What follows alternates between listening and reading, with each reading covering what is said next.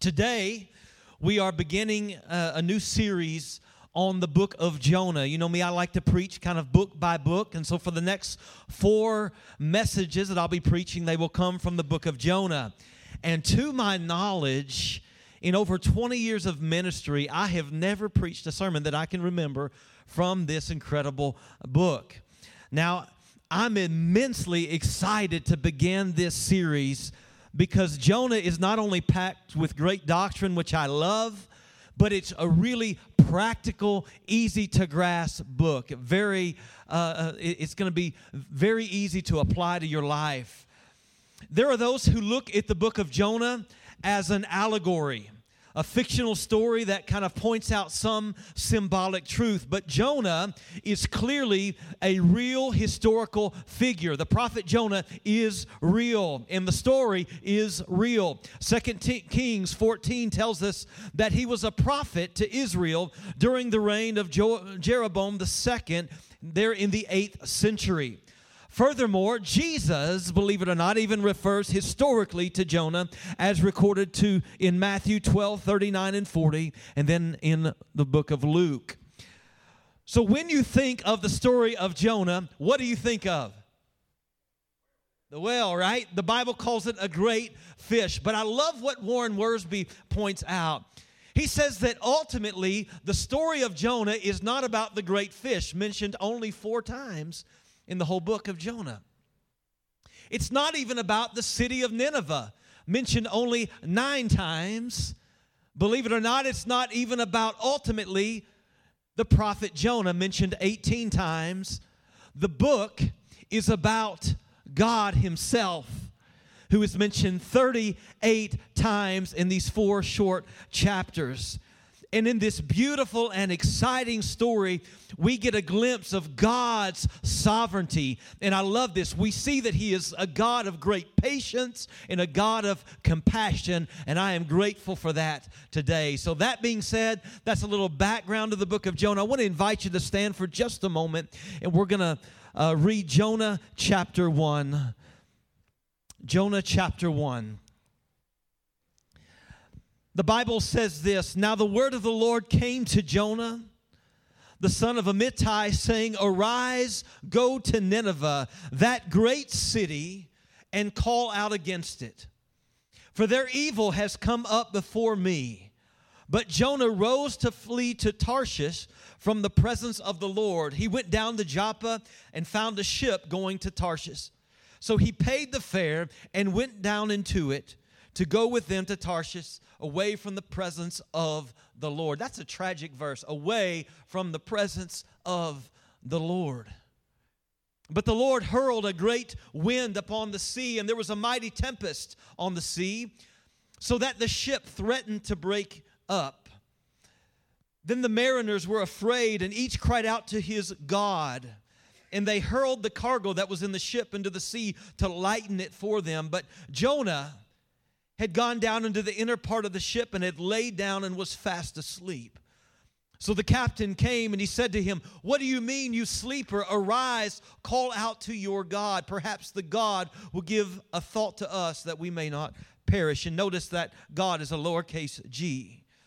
Verse 7, "And they said to one another, Come, let us cast lots, that we may know whose account this evil has come upon us." So they cast lots, and the lot fell on Jonah. And they said to him, "Tell us on whose account this evil has come upon us. What is your occupation, and where do you come from? What is your country, and of what people are you?" And he said to them, "I am a Hebrew, and I fear the Lord, the God of heaven, who made the sea and the dry land." And then the men were exceedingly afraid and said to him, "What is this you have done?" For the men knew that he was fleeing from the presence of the Lord because he had told them. At least he's honest. Amen? Verse 11, "And then they said to him, What shall we do to you that the sea may quiet down for us? For the sea grew more and more tempestuous. And he said to them, Pick me up and hurl me into the sea. Then the sea will quiet down for you.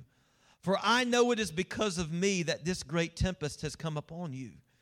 Nevertheless, The men rowed hard to get back to dry land, but they could not, for the sea grew more and more tempestuous against them. Therefore, they called out to the Lord, O Lord, let us not perish for this man's life, and lay not on us innocent blood, for you, O Lord, have done as it has pleased you.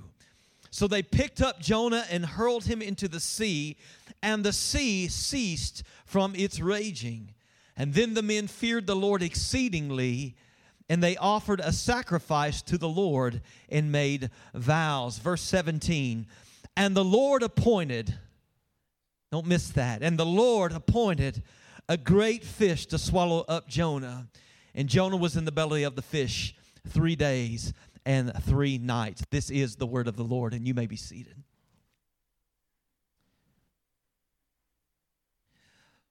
Well, I want you to know something. I experienced an incredible victory this week.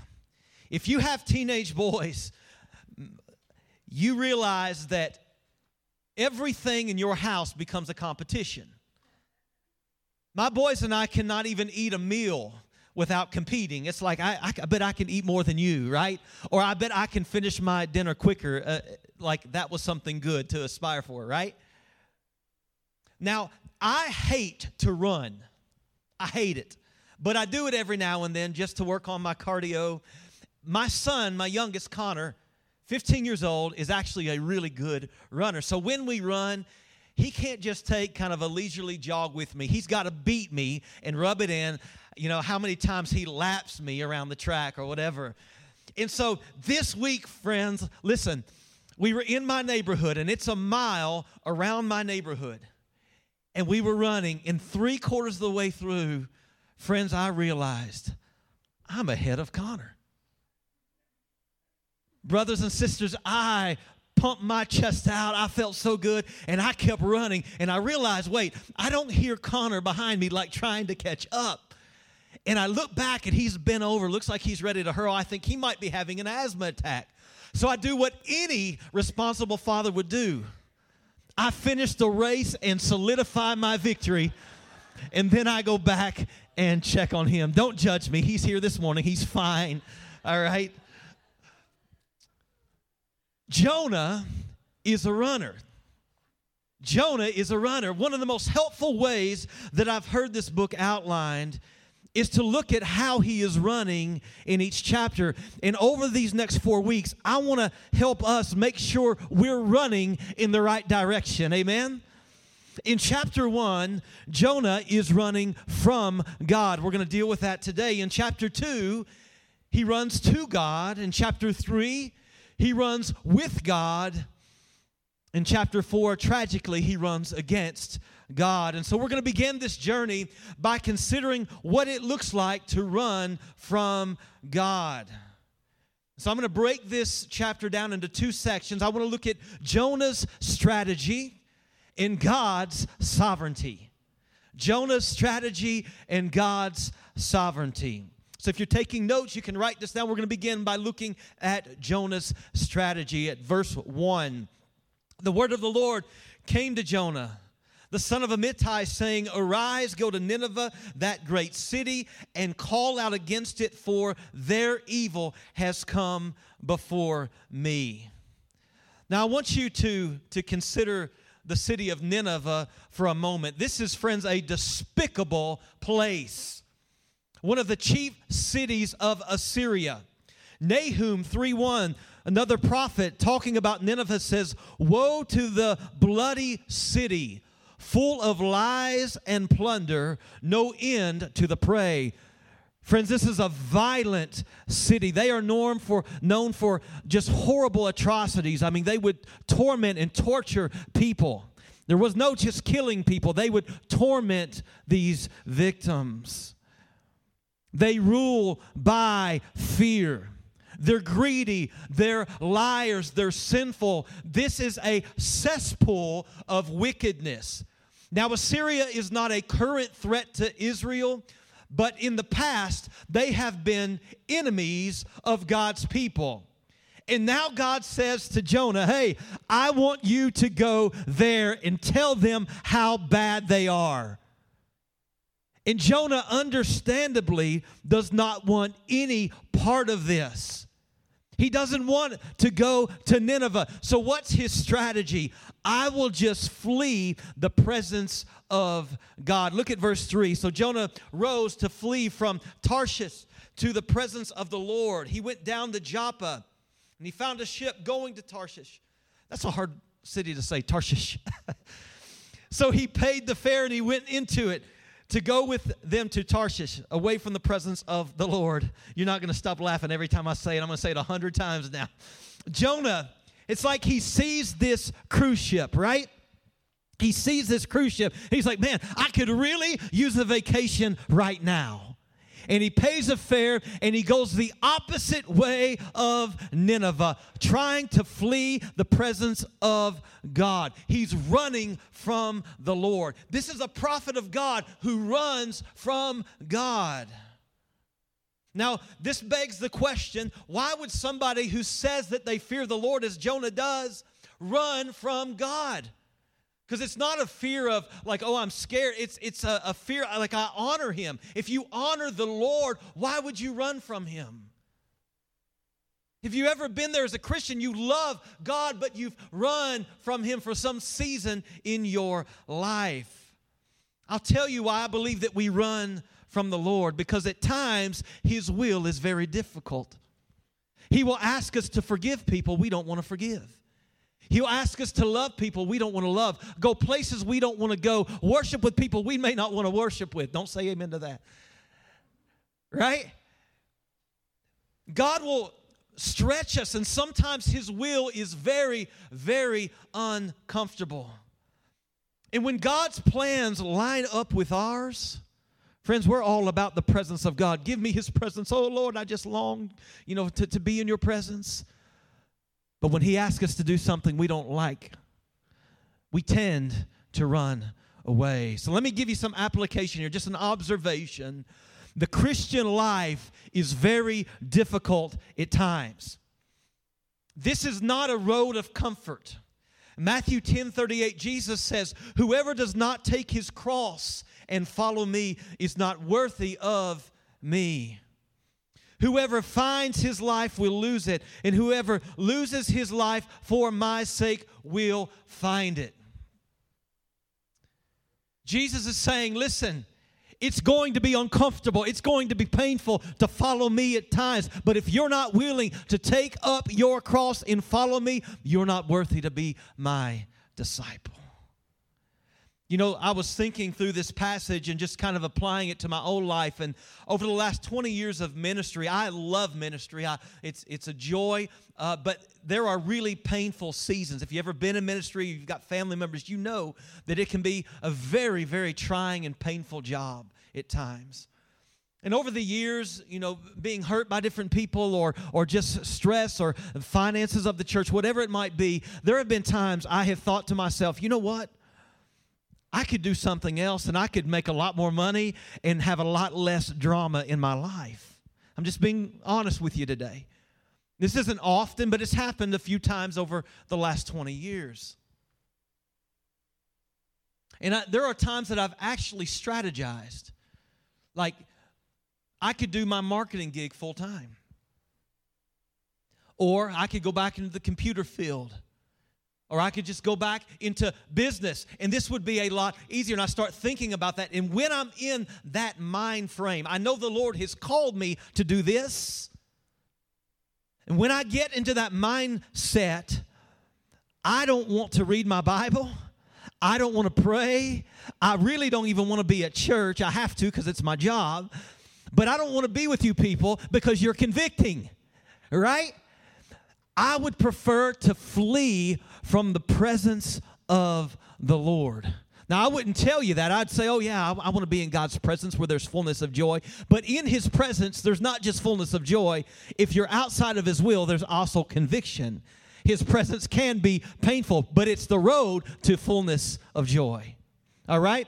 So I understand this. Have you ever been there where you've not been walking in the will of God and you've just kind of wanted to evade His presence. Here's something that I've learned. God's will is not always the easy way, but it is the best way. And I'm grateful when I wasn't pursuing God that He was still pursuing me. And He kept me where He wanted me. So this is Jonah's strategy. I'll just flee from God, which is, hilarious to me. The God who is omnipresent, where can you go to escape the presence of the Lord? And Jonah quickly finds out, friends, you can run, but you cannot hide. So that's his strategy. Secondly, let's look at God's sovereignty. Verse 4, but the Lord hurled a great wind upon the sea, and there was a mighty tempest on the sea, so that the ship threatened to break up. Jonah's on his cruise, right? A great storm comes upon the water, and the ship is about to be destroyed. It's such a tumultuous storm. So let me give you another observation here. Yes, God's plan for your life is sometimes difficult, but not following God's plan is even more difficult.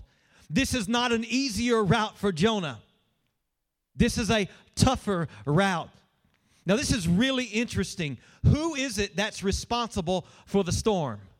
This is a storm that's threatening the lives of all these sailors and Jonah, this prophet. Who's responsible for it?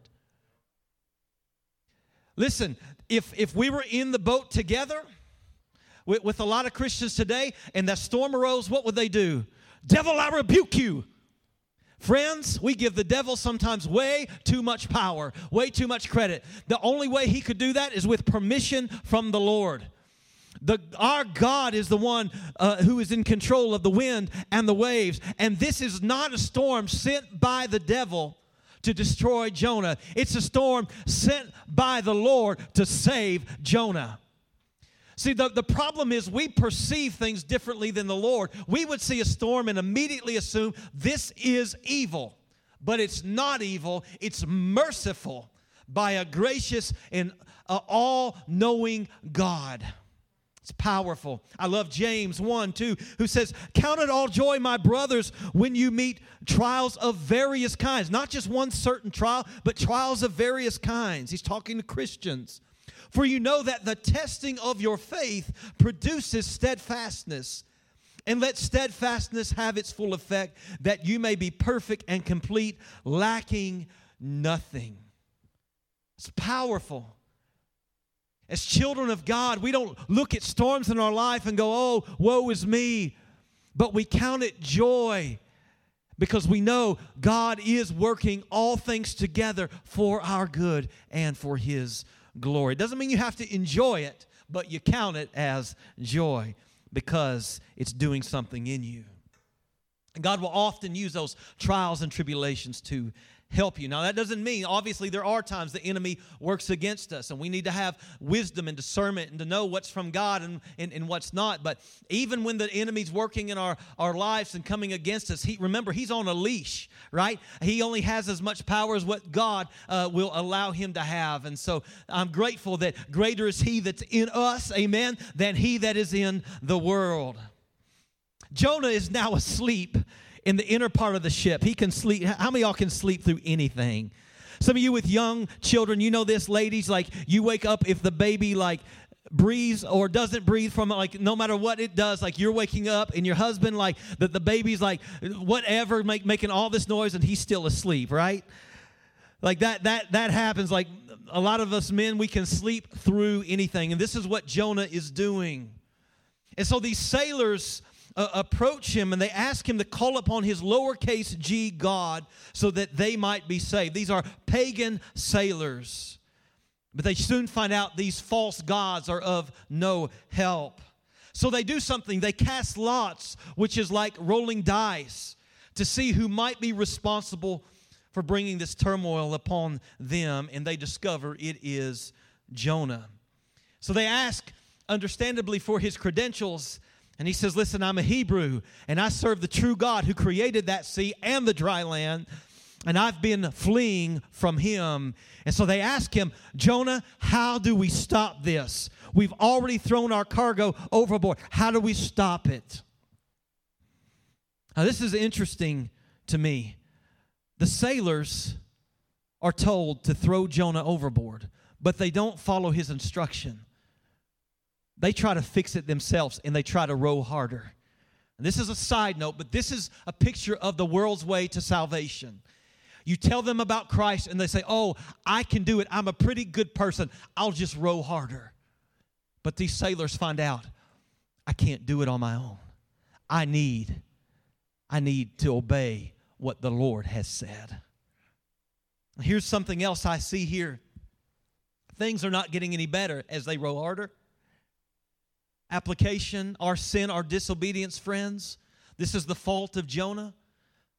Our disobedience doesn't just affect us, but friends, it affects all those around us. I think back in my life to times that I have really royally messed up. I think of when I've succumbed to some pretty horrible things in my Christian life. And I've experienced consequences, and those consequences have been painful, sure. But I feel like I can deal with those. What really bothers me is to see those choices as the head of my household affect my wife, affect my children, affect my extended family, affect my church. Our sin, our disobedience, when we refuse to follow the plan of God for our lives, friends, it affects so many more people than you. So we need to consider when we flirt with the idea of disobeying something God has asked us to do, who does this affect? It's not just me. Don't run from God. It doesn't just hurt you. It hurts all those around you. Now, it's plausible to believe that these sailors were actually converted to believe in the true and living God, which shows that even in our bad decisions, God is working. It's incredible. And it looks here like Jonah is done because they do indeed throw him overboard. But let's look at the final verse of this chapter, verse 17. And the Lord appointed a great fish to swallow up Jonah. And Jonah was in the belly of the fish 3 days and 3 nights. Friends, we see God's sovereignty at work again, don't we? He's not a God that commands only the wind and the waves. He commands even the fish of the sea. We have a God who is in control. And Tiffany, if you wouldn't mind to come up. We have a God who is in control. Powerful God. You know, we look at the world and sometimes we think of it as chaos and we think, what's God going to do? Like he's up there wringing his hands going, scratching his head going, I just don't know how I can fix this, friends. It may look like chaos to us, but God is sovereign. And his ultimate plans, his ultimate purposes will come to pass. It will come to pass. God is sovereign. And I love this thought. When Jonah is not pursuing God, God is pursuing Jonah. I love that. God is on this relentless pursuit of us. And there are times when we're weak and we are frail and we fail to submit to his plan. And God, out of grace, he's not striking us down. He's lovingly sending things into our lives to draw us back to him. It's incredible the way the Lord works. And this also tells me that he is a God of second chances. You know, Jonah, think about this. He's in the boat and he says, listen, all he had to do was submit. And his life could have been spared. He didn't know that God was going to send this fish. For all he knows, he's going to go overboard and he's going to drown. But he would rather die. He'd rather die than go where God said to go. Have you ever been there? I'd rather die than go there. I'd rather die than forgive her. I'd rather die than fix my marriage. Whatever it might be, You've probably been there where you've felt so disconnected from God's will, so against what God has for your life because you don't see the big picture, that you said, Lord, just take me. I can't do it anymore. That's where Jonah's at. And he's thrown overboard, and it looks like he's done. But God appointed a great fish. There's nothing God cannot do. He's thrown into a sea. What's God going to do? How's God going to save him? Just appoint a fish. Jonah doesn't want to swim to save himself. God will send a fish for him because God knows what's best for us. Amen? Let me ask you this. Have you been running from God? We're not here to beat you up today. We're here to encourage you. The will of God is hard, but not following the will of God is horrendous. It's horrendous. What's God asking you to do that you're running from? Friends, we're told because of what Christ has done that we can boldly run to God. Sometimes we run from God because of our shame, because of bad decisions. No, repent and run to God, who is ready to forgive, who is ready to give you mercy. What an incredible God we serve. And let me just bring out the gospel as I close here real quickly. Jonah says, throw me overboard. Now Jesus in Matthew compares his death, his resurrection, to the story of Jonah. As Jonah was in the belly of the whale 3 days. Remember, Jesus is predicting his death, and he says, I'll die, and 3 days later, I'll be raised. You know what's interesting? These sailors were saved, these pagan sailors, because Jonah was willing to go overboard. Now, this was a result of Jonah's sin. Christ, who is sinless, he was willing to go overboard for us, to be thrown over, to die so that we might be saved. And thank the Lord that death couldn't hold him. But 3 days later, he was risen. Amen? And because of that, we have great hope. The sailors, they thought, we're done. We're done. But because Jonah was sacrificed, they were spared. Friends, that's a great picture of salvation. Because Jesus was sacrificed, we are saved. It's incredible. It's incredible. I want to invite you to stand. Let me encourage you this morning, do not run from the Lord. This altar is open. I would encourage you to just come and pray. If maybe you've been running from the Lord, you guys can come on. If you've been running from the Lord, make a decision today. Lord, I'm going to follow you. Because how many can just say an amen to that? That the will of God is tough at times, but not being in His will is much tougher. Can I get a witness in this place today? Thank God He is a God of second chances. Father in heaven, Lord, thank you that you're a God of second chances. Today I pray, Lord, that nobody in this room would run from you, but Lord, we would run to you. We would run with you, partnering with you in ministry. And Father, thank you that you are indeed a God of second chances. Thank you that you're not done with us, that even when we've run from you, that you are pursuing us. But we don't take advantage of that, Lord. We don't take advantage of your grace. It's not a license to just do what we want. No. Lord, you are patient, but there will come a day when that patience runs out. So I pray today, if there's one running from you, especially if they don't know you as Lord and Savior, that they would run to you today. They would repent of their sins and call upon you. And for those of us who are Christians, the majority in this room, Lord, I would just pray that we would run to you. Maybe there's somewhere you've asked us to go, something you've asked us to do that we're running from. Or maybe it's some sin that we're just refusing to get rid of. Whatever it might be, God, may we turn it over to you today. Give us the strength, we ask. Thank you for pursuing us when we haven't even pursued you. In Jesus' name, amen.